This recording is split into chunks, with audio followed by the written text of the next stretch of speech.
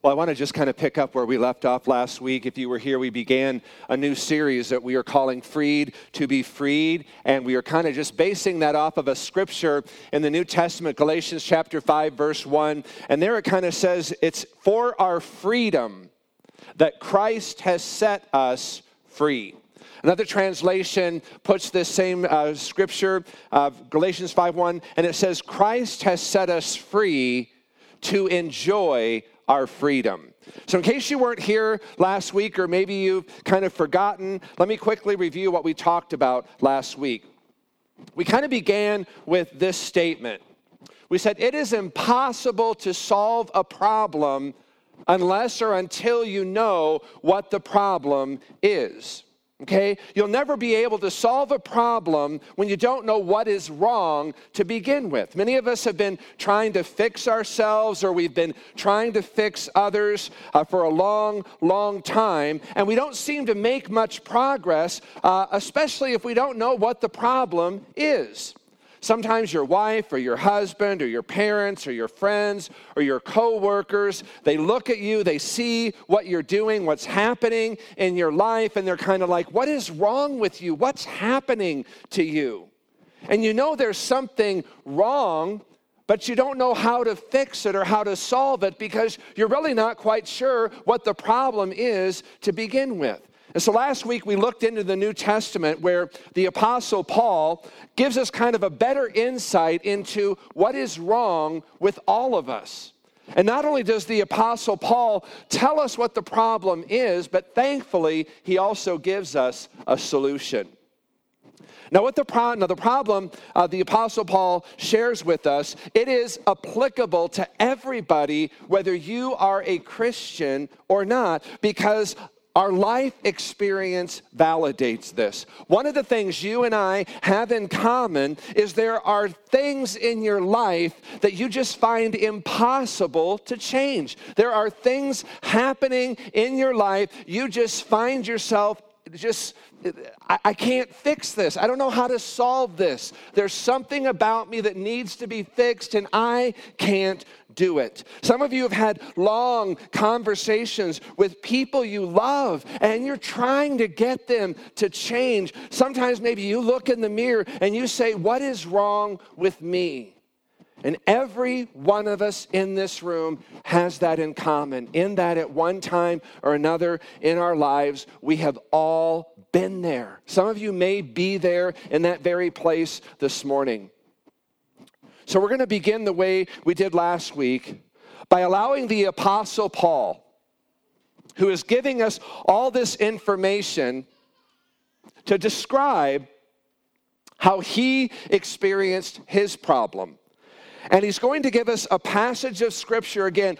All of us can identify with in here. All of us will agree with whether you are a believer or not. Romans 7, beginning in verse 15, here's what Paul says. I do not understand what I do. For what I want to do, I do not do, but I hate what I do.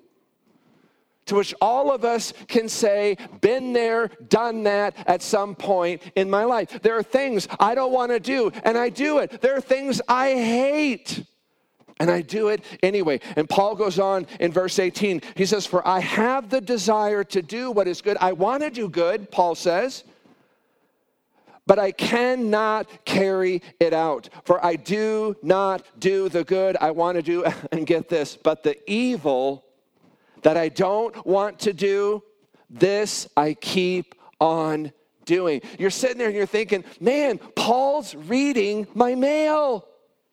Paul's nailing me here.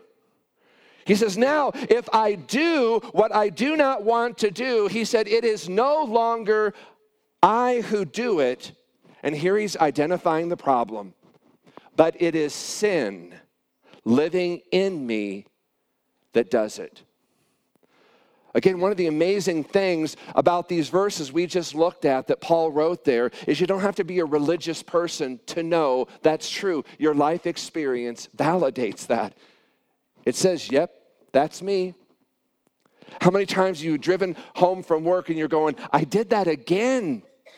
Man, no matter how hard I try not to do that, I keep ending up doing that. What is wrong with me? Or you end up in a long, difficult conversation with your spouse or a friend, and you know what they're saying to you is right. And you're defending your actions, but you know deep down inside they're right. And when you have a little bit of time just to get away and to kind of think about what they're saying, you'll say, they're right. Why do I keep on doing this? What is wrong with me? What has gotten into me? And so last week we looked at a passage where Paul explained to us why we have such a difficult time fixing or solving ourselves. Last week we looked at what the Apostle Paul said his explanation was, and here's what Paul said. He said, at some point in time, there was a man named Adam. In the very, very beginning of time, there was a man called Adam.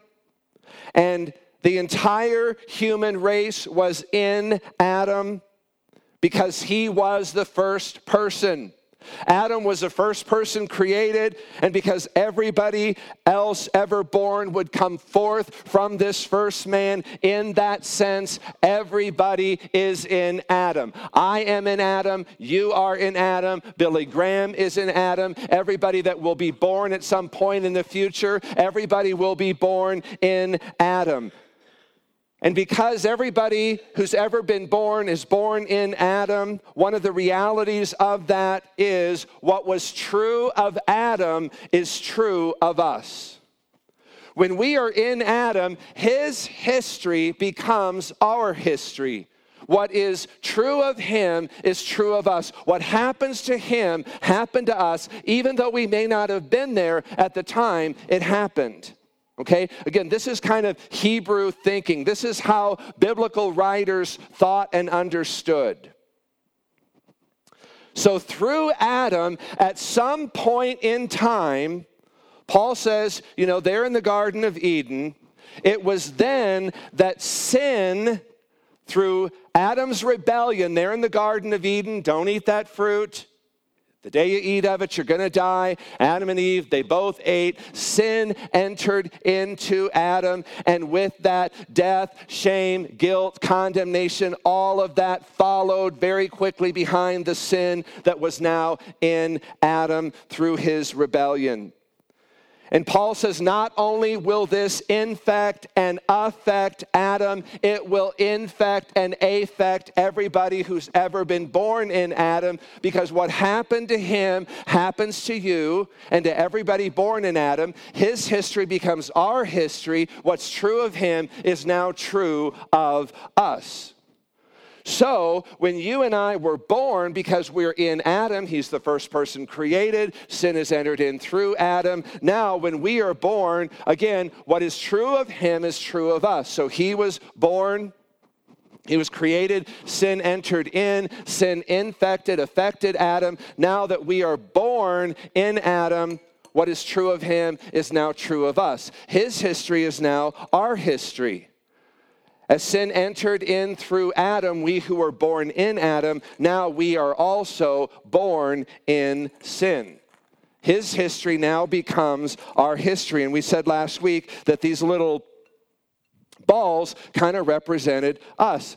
I was born in Adam, you were born in Adam, Billy Graham was born in Adam. Everybody who's ever been born is born in Adam. Everybody who's going to be born in the future is going to be born in Adam. And just as sin infected and affected Adam, it's going to infect and affect all who come from Adam, all who are born into Adam, and that is everybody.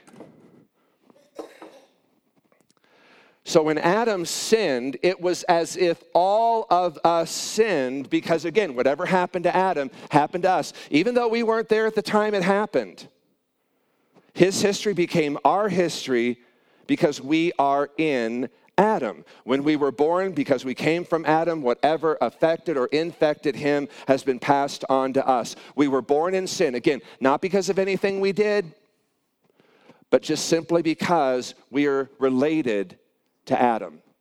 What's true of him is now true of us. So based on this understanding, the Apostle Paul would say the reason You keep doing the things you don't want to do. The reason there's this internal battle, internal conflict inside of you is because sin, this power, this force lives in you, and sin became Adam's master, and now it has become your master as well because his history is now your history. And there are times in our lives where we just feel like we don't have any option.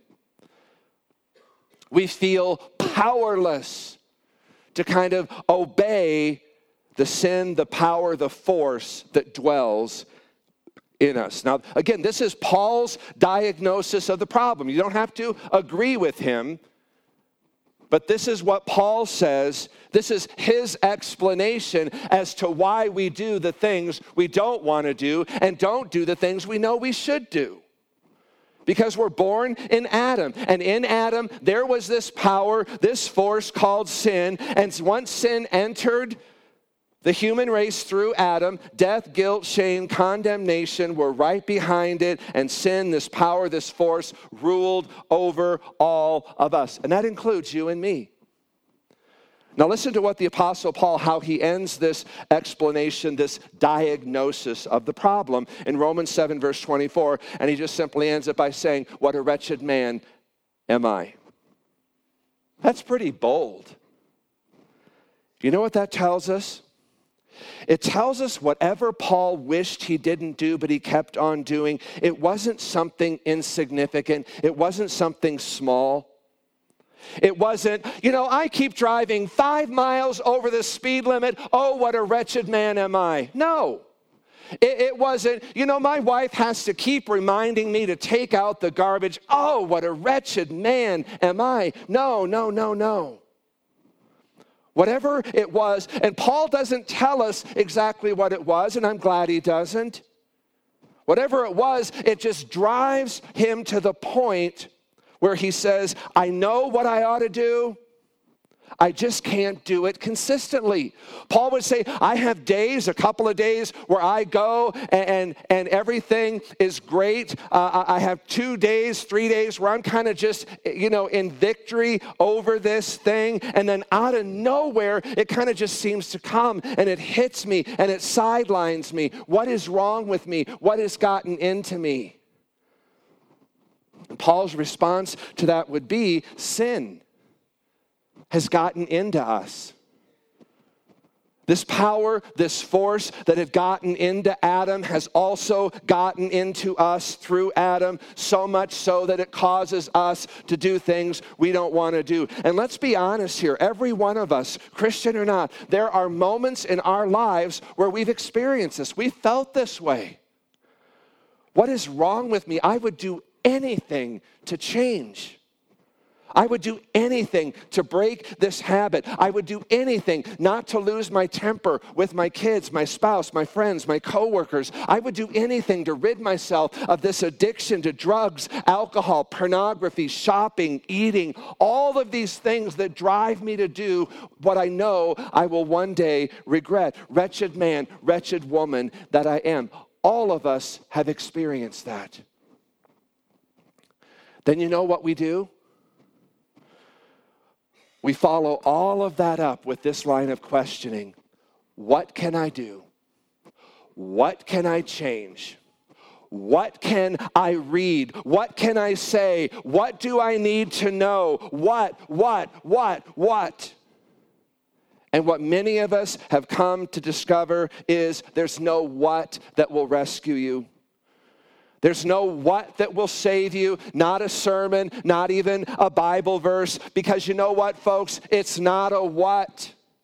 What is not the issue?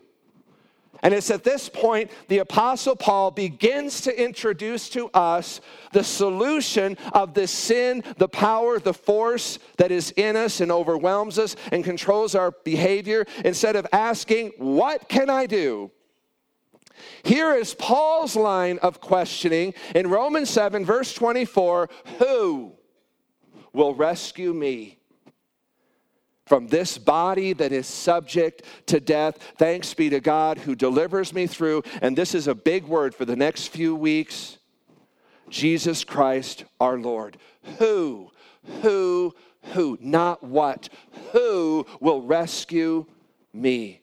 We ask, what will rescue me? And Paul asks, who will rescue me? And then he follows the question with the answer, thanks be to God who delivers me through Jesus Christ our Lord. And now Paul introduces us to the solution. He says the solution isn't a what? The solution isn't you. The solution isn't discipline. The solution isn't more willpower. Although in the New Testament, the Apostle Paul encourages all of those things. In fact, you may remember one of the fruits of the Spirit is to have self-control. But Paul's saying here, what I'm talking about here now is so much bigger.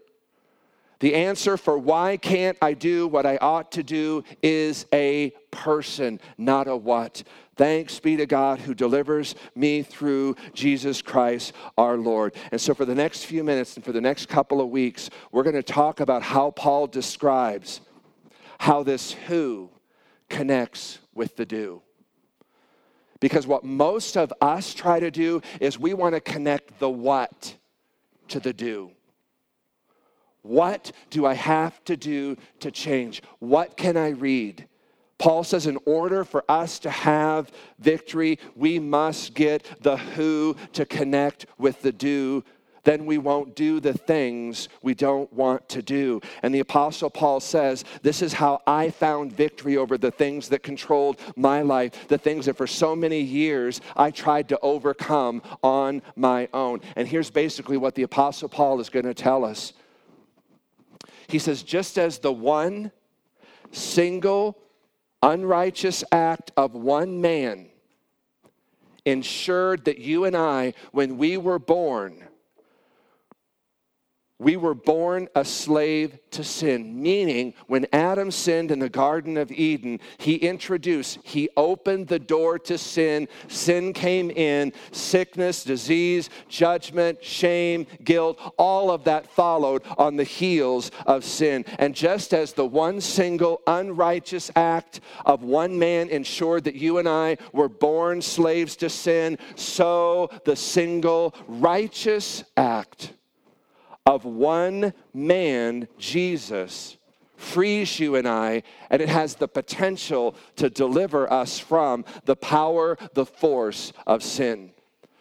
So the one single act, specifically the death of Jesus Christ on the cross, and I'll explain more of that in just a moment, it has the power and the potential that once you are taken out of Adam and you are placed into Christ, then you are free from the power, the force of sin. Now, the Apostle Paul is going to explain something to us that some of you here this morning, you might kind of find this unbelievable, or you may kind of have a hard time understanding it. In fact, some of you are going to say, I didn't know that. I didn't know. And the reason you're going to say, I didn't know, is because you didn't know. In fact, Paul starts this discussion in Romans chapter 6, verse 3 by saying, don't you know? Because even in some of Paul's audience, as he's teaching and preaching this, there were people who apparently didn't know. So are you ready? Here we go. Romans chapter 6, beginning in verse 2, we are those who have died to sin. Now again, Paul's talking here to Christians. These are people who are living in Rome. They have converted to Christianity at this time. And so what Paul is saying here, Paul's speaking to born again believers. And he said, we are those who have died to sin. And then he asked this question, how can we live in it any longer?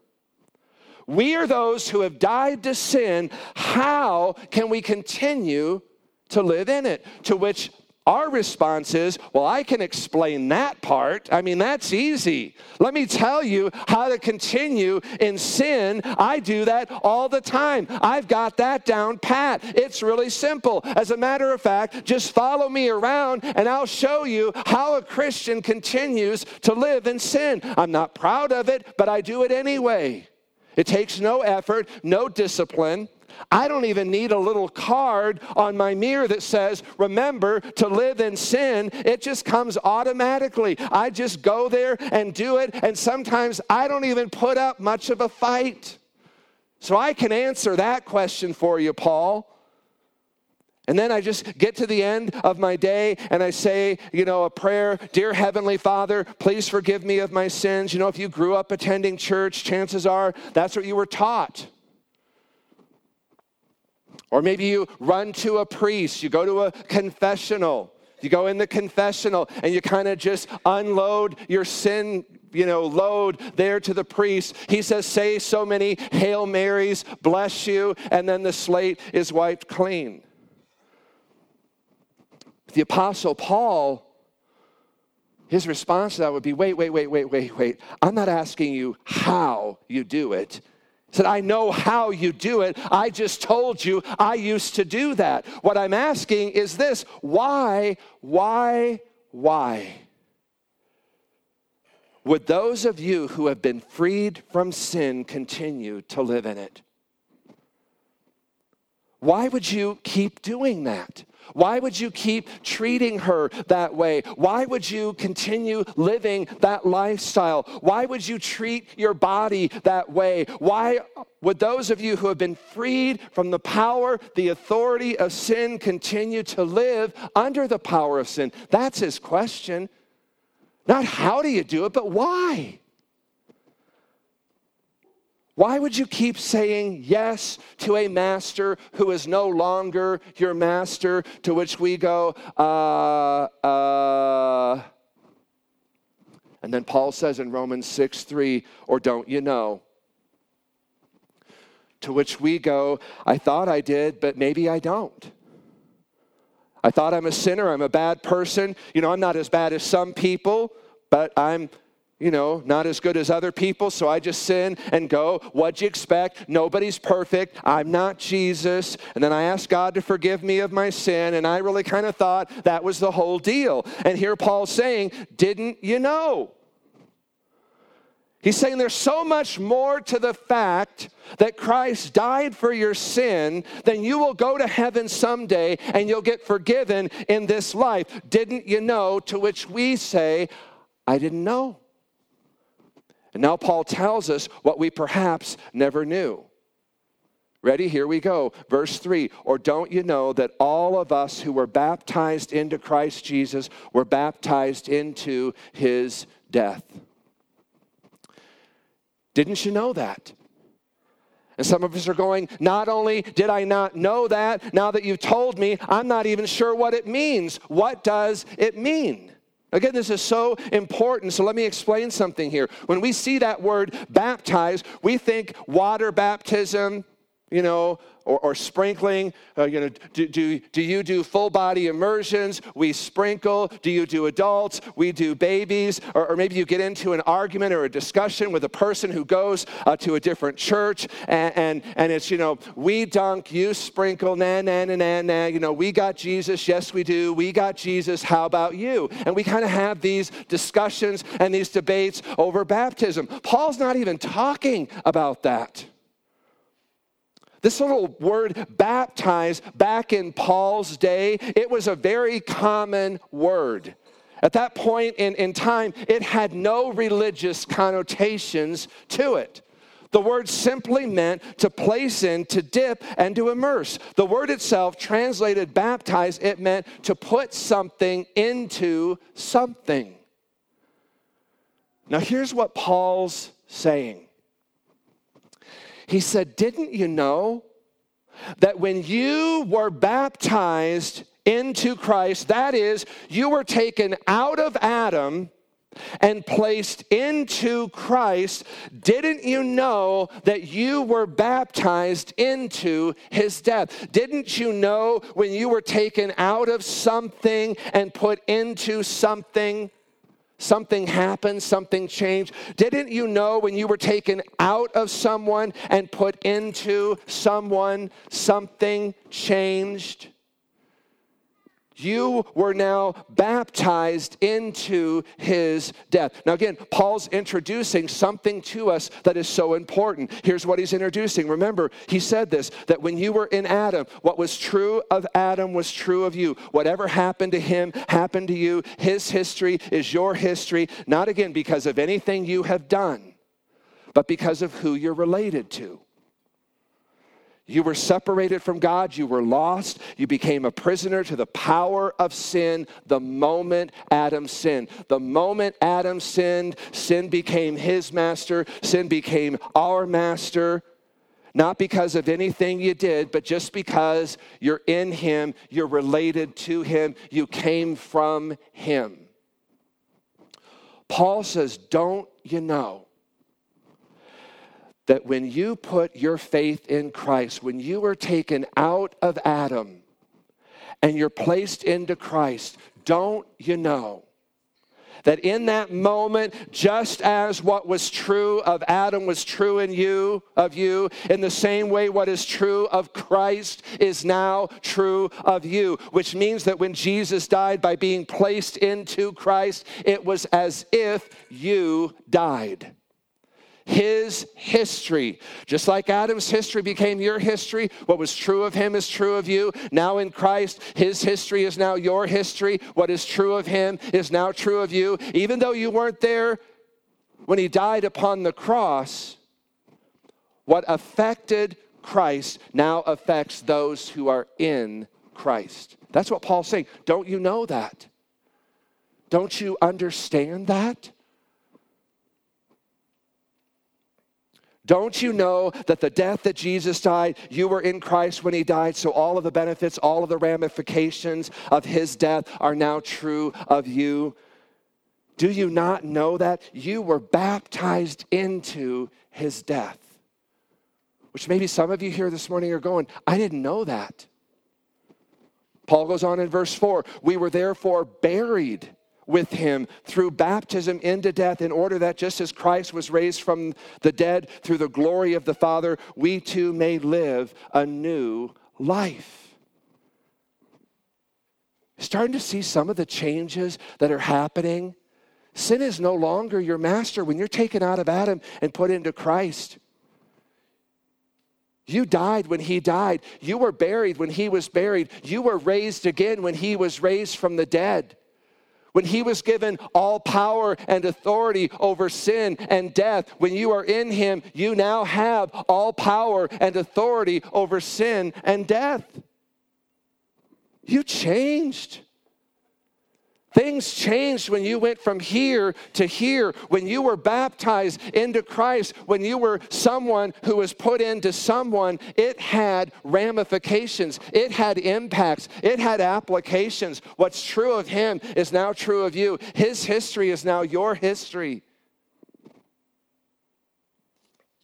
Now, if you've been a Christian for a long time, and you grew up in church, maybe you already believe this, because here's the part you believed. You believed that somehow, because you were related to Jesus or asked Jesus into your heart or to forgive you of your sin, you're going to go to heaven one day when you die. Well, that's part of the message of the gospel, and it's true. You were taken out of Adam, you were taken out of condemnation, and you were placed into Christ. But what you didn't know, and this is why Paul's fleshing this out, and Paul's trying to go really slow here, and he's trying to, cover every base to make sure we don't miss anything, is that not only does this apply after we die and go to heaven, there are benefits and ramifications of this that apply right now in this life here today. Or didn't you know? Verse 6, for we know that our old self, so Paul is saying there's an old self and a new self. The old self was you in Adam. We know that our old self was crucified with Christ, that once you're placed into Christ, once you go from Adam into Christ again, what's true of him is true of you. He says once Christ was crucified, you were crucified with him because you're placed in him. Your history now becomes, his history now becomes your history. And Paul says the reason you get to go to heaven is because you're in Christ. The reason you're able to live this new kind of victorious life and have dominion over the power of sin, it's for the very same reason. You are now in Christ. What's true of him is true of you. Verse 6, he continues, for we know that our old self was crucified with him so that the body ruled by sin might be done away with, that we should no longer be slaves to sin. Literally, here's what that means. It means that part of you that has been ruled by sin, dominated by sin, is no longer under the power or the force or the dictate of sin. Or another way of saying this is that we should no longer live as slaves to sin. Because I'm not a slave to sin. I was a slave to sin here. I was powerless. But when I went from being in Adam to being placed in Christ, I now got the power. I got the victory over that power, that force of sin. And you may respond to all of this by saying, but Pastor, sometimes the temptation is so strong. Sometimes that temptation to do wrong, it is so overwhelming. To which Paul would say, well, yeah, but you're not a slave to sin, because when you were taken out of Adam and placed into Christ, that sin, that power, that force at that moment, it lost its power over you. And then Paul goes on in verse 7 to show how we know that's true. He said, because anyone who has died has been set free from sin. You know what Paul's basically saying? Have you ever tried to tempt a corpse? You ever tried to tempt a dead man or a dead woman to sin? Great question. Because once you die to the old self through the death of Christ, you won't be tempted to eat too much or to look too long. Once you die to the old self by going from being in Adam to being in Christ, you are free from the power, the dominion of sin. And Paul's saying that when you were placed into Christ, everything about Christ's death was applied to you and does apply to you. Everything that happened in his burial, in his resurrection, whatever is true of him, in that is true of us, those of us who are in him. As a matter of fact, Paul goes on in verse 10 and it says, the death Jesus died, he died to sin once for all, which means literally it happened once and it happened for everyone. When Jesus died to sin, he did it once, one time for everybody, past, present, future.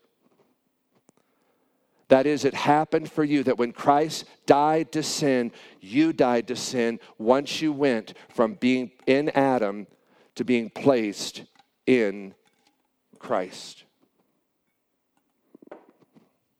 Paul's making the point that when Christ died, whether you can get your head around this or not, that once you were placed into Christ, his death, his resurrection, his ascension, his burial, all of it applies to you. It's as if you died, and the death he died to sin, he died once for everybody, one time for everybody. That means in Christ, you have now died to sin. Sin is no longer your master. Sin no longer has power and dominion over you. Sin is no longer your owner. Sin no longer actually dominates or controls you unless, let me emphasize this, unless you say yes to the sin that used to be your master. Now, Paul comes to the application. I'm going to read it to you, explain it, and then we're going to pick up here next time. Okay, here's the application. Romans 6:11. In the same way or in the same manner, count yourselves dead to sin. In the same way that Christ died to sin one time for everybody, in the same way, count yourselves now, or consider yourself now dead to sin. Now, why would I consider myself dead to sin? Because I'm in Christ, and the death that he died to sin. He lived a sinless life and then allowed death to kill him. Then he came back to life, and he said, now you are in me. And just as sin was not his master, sin is not your master. And so Paul says that just as Christ's death overcame the power of sin and demonstrated the fact that he overcame the power of sin, he said in the same way, count yourselves dead to sin, but alive to God in Christ Jesus. Then jumping over to verse 14, and this is so powerful. For sin shall no longer be your master. Isn't that amazing? One of the benefits, man, when you go from being in Adam to being in Christ, sin is no longer your master. Because Jesus, through his death, his resurrection, he overcame the power of death and sin. And what is true of him is now true of us. What happened to him now happens to us. I want to end by giving you an illustration that I think will help you in making more sense of what Paul's talking about here. This little guy on the screen here is my nephew, Matthew. Actually, he's also my little birthday buddy because we share the same birthday, not the same year, but the same day. You're like thinking, yeah, we got that, Captain Obvious. He was adopted back in June of 2015 by Janie's sister and their family in Indiana from an orphanage in China when he was just 2 years old. As a matter of fact, the day they got back from China after the adoption was Matthew's second birthday. It's just an amazing thing to consider because here's a baby, a little guy, living in another country, living in an orphanage with several layers of power and authority. There is a power and an authority in the government. There is a power and authority in the state. There is power and authority in the institution. There is power and authority in the orphanage. There are staff people in that orphanage who have power and authority over Matthew. And every single day, that little guy's life was dictated by the rules and the laws of both the government and the people in the orphanage. And these were rules that kind of dictated when he got up, when he went to bed, what he's going to do during the day. Here's what you're going to do in the afternoon. Here's who you live with. Here's what you're going to eat. Completely dominating and dictating every facet of this little guy's life. And then it's so powerful, it's just so incredible with the stroke of one pen. And I know those of you that have been through adoptions, you'll say, oh, it's a lot more than just the stroke of a pen. But let's just simplify it for the sake of illustration. With just one stroke of the pen, in just one legal transaction, everything changes. And in some cases, certainly Matthew's, this little boy, he didn't even know what was happening as it was happening. He was too young to understand the implications of what was taking place in that moment of his adoption. A legal transaction occurs that goes beyond the will of the child. It goes beyond the will of the decision-making ability of that child. A legal transaction takes place and something amazing happens instantly. In a moment, in one legal transaction, Matthew went from being an orphan to becoming a member of the Wardinger family. This little guy, he goes from no wealth to the wealth of his new family. He goes from no home to his very own room. From one name, Haran, to another name, Matthew. I mean, there are so many implications and ramifications to this, and it all happens instantly. And the older the child is, as many of you know, the longer it takes for the child to grow accustomed to this new place, this new world, this new family, this new reality, this new love. It takes so long. And some of you have heard the stories. You've heard stories of children who hoard food in their rooms, or little children who cling to Cheerios because in the orphanage there just wasn't enough food. And it takes a long time sometimes for them to kind of wake up to this reality of I'm not who I used to be. Everything has changed. But for the sake of our discussion, here's what's most important about an international adoption. With the stroke of a pen, in one legal transaction, that government, that state, that institution, that orphanage, those staff people in the orphanage, as wonderful as they may be, with the stroke of a pen, they lose all power and authority over that child. As a matter of fact, the Chinese government could show up at the Wardinger's house in Greenwood, Indiana, and say, we want him back. He belongs to us. To which Mark and Amy can simply say, no, you no longer have any power or authority over him because he is ours. He belongs to us. He is now in the Wardinger family. Now here's what Paul's saying. Whether you understood it or not, whether you recognize it or not, whether anybody told you or not, when you were taken out of Adam and you were placed into Christ, you got a new name, you got a new identity.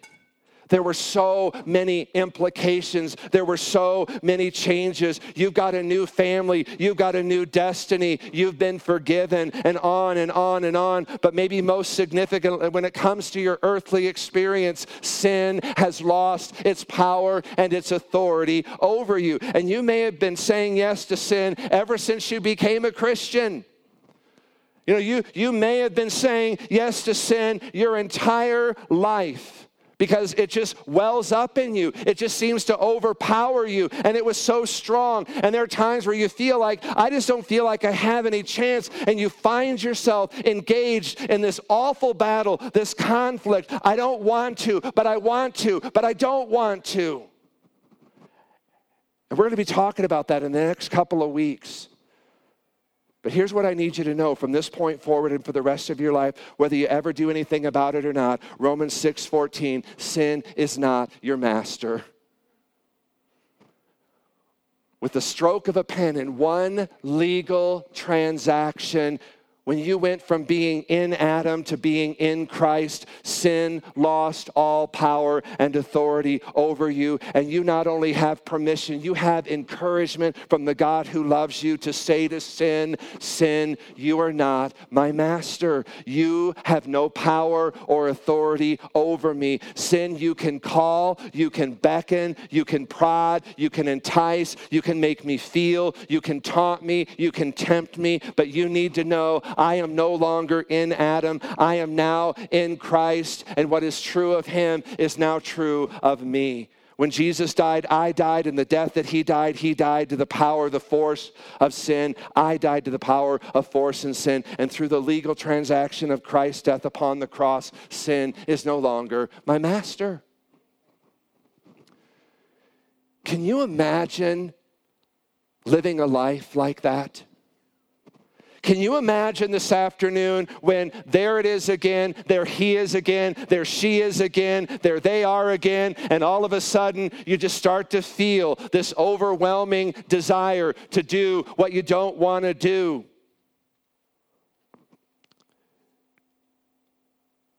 You just allow Christ to take you to that new place, to that new identity, to that new way of thinking that I am now free from sin. Sin is not my master. And here's what we're going to do this week. I'm going to give you just a little homework assignment, and then we're going to be done. I want you to figure out your own version of that phrase, sin is no longer my master. I want you just to kind of make it your own. Come up with a translation that is meaningful to you. Sin, you are no longer my master. And then in those moments of temptation, in those moments where you're overwhelmed with despair, overwhelmed with loneliness, overwhelmed with lust, tempted by fear, overwhelmed with jealousy, overwhelmed with whatever it is, and suddenly you start to go to that place you always go when you're overwhelmed with those emotions, all I ask you to do is this: on your way, would you just pause long enough to whisper out your version of this? Sin, you are not my master. I am dead to sin, but hallelujah, I am alive unto God. Let me just tell you, when this becomes your new approach, your new way to life, when this becomes the new grid through which you view all of life, your marriage, your kids, your habits, the habits you want to have, your discipline, your body, your health, the way you think, it's going to change things radically, because you're not the person you used to be. You were this But you've been taken out of something and put into something, and you are no longer what you once were. Sin, you are no longer my master. I'm dead to sin, but hallelujah, I'm alive unto God. Can you do that? And we're going to pick up there next week. But what I want to do is this week, last week, I didn't probably explain this as well as I needed to. I kind of left some balls in both jars, which represents that there are people who are in both places. There are those that are in Adam that have yet to make that confession of faith, that have yet to be baptized, taken out of something and into something. So I want to just tell you, if you're here this morning and maybe you kind of find yourself, or you're kind of sitting there thinking, I kind of think I'm still in Adam. I've never ever allowed myself, I've never ever asked Jesus to come into my heart, to forgive me of my sins, to take me out of Adam and to baptize me into himself. And so maybe you're kind of sitting there this morning, you're kind of wondering, how do I do that? I mean, how do I go from being in Adam to being in Christ? It's very, very simple. Paul said that if you'll just confess with your mouth that Jesus is Lord. And all that simply means is Jesus is exactly who he said he was. He was God in human flesh. And he came and he lived a perfect life, died a perfect death. And because of that, and when he rose again, he had new life. And because of his death, because of his shed blood, I can have forgiveness of my sin. And I can now be alive and I can be forgiven because I'm now in Christ. And so Paul said, if you'll just confess with your mouth that Jesus is Lord and believe in your heart that God raised him from the dead, and that's what Easter's all about. If you'll just believe in your heart that God raised him from the dead, Paul said, you shall be saved. In other words, if you'll just confess with your mouth Jesus is Lord, believe in your heart God raised him from the dead, you go from being in Adam to being in Christ. It is that simple. It is that powerful. And so maybe you're here this morning and maybe you kind of identify as being in this jar. You can go from being in Adam to being in Christ this morning. Maybe some of you see yourself, you're kind of in this jar. Yeah, I've made Jesus Lord of my life. I've asked him to come into my heart. He's forgiven me of my sins. I know I'm in this jar, but Pastor, I continue to live like I'm in here. I continue to say yes to sin all the time. And you know what? This morning you just need to change that thinking. Sin is no longer my master. I'm done with you. This is who I am. So this morning, I'm just going to pray for you as we close it, wherever you may find yourself in this morning, that God wants to strengthen you this morning. Amen. Let's just stand together. Father, we just thank you again just for the wisdom of your word. We thank you, God, for the way, again, that it instructs our hearts. And Father, we thank you, Lord, that you desire a relationship with us. You desire to forgive us, to make us whole, to free us from everything that would try to take us captive, that would try to hold us back, everything that would try to cause us to do what we know we shouldn't do. That you sent your only begotten Son because you loved us so much and you wanted us to be set free from that destructive way of life. And Father, we thank you that Jesus came and he lived a perfect life. He died a perfect death so we could go from being in sin to being free from sin. That we could go from sin mastering and ruling us to no longer having any reign or rule over us because we are alive unto God. And Father, we thank you. And Lord, I just pray for those people here this morning that would see themselves as still being in Adam. They've never, ever asked you to be Lord and Savior of their life. They've never asked you to forgive them of their sin. Father, I just pray right now, Lord, that even just in their heart right now, that God, they would ask you, please forgive me of my sins. Please come into my heart. Jesus, I believe you are God. And I believe that the Father raised you from the dead. And Lord, in that moment, in that transaction, God, we go from life or death to life. Father, I also pray for the people who are living in Christ, but God, are not experiencing the victory Those people that continue to say yes to sin as if it were continuing to be its master. Father, I pray, Lord, that you'll just give them power through the presence of your Holy Spirit in them. The Lord, they would have the power. They would exercise that power and that dominion over sin to say, no, sin, you are no longer my master. I am now alive unto God. And Father, we just thank you for all that Christ has done to bring us to that place. We just pray this in his precious name. Amen.